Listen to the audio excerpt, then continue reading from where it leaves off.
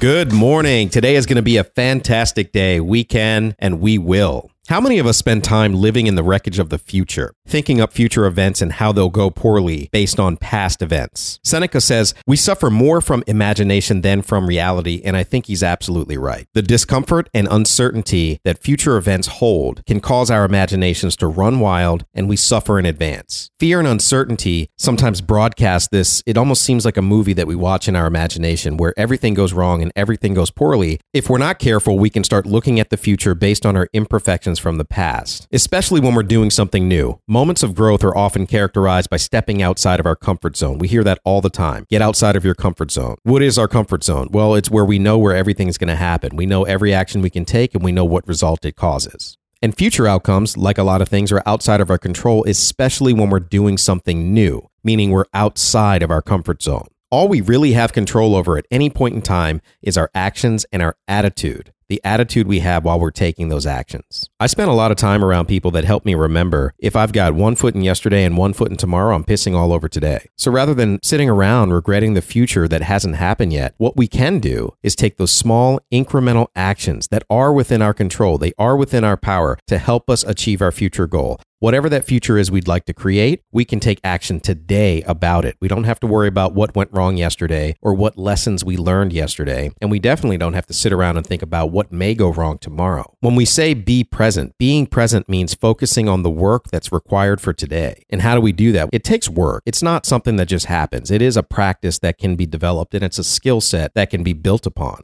And part of that has been developing a relationship with something outside of myself. Just understanding that we're all a part of something larger than us. My human perception is so small in comparison to everything else that's going on around me. And I need to just align myself with the actions that I'd like to take and then trust the process. If I can trust the process and focus on the daily habits, celebrate the small victories that are getting me along the way to achieving the goal that I'd like, then it keeps me free. It keeps me safe from the fears of uncertainty. I don't have to be distracted by fear. Reinforcing the small victories and celebrating those small victories will help us keep promises to ourselves. If we set out to wake up at a certain time and we keep that promise to ourselves, that's progress. And if we say that we're going to make our bed every morning and we keep that promise to ourselves, that's progress. If we say that we set out to do 3 actions today that we absolutely want to have done, and when we get them done, we keep that promise to ourselves, we celebrate that victory, that helps us feel that we're making progress, and it keeps us safe from being distracted by the fear of the future, the fear of uncertainty. As we go about our week and we're starting to feel like we're living too far in the future or we're living too far in the past, how do we come back to the present? How do we focus on those small actions? Let's ask ourselves,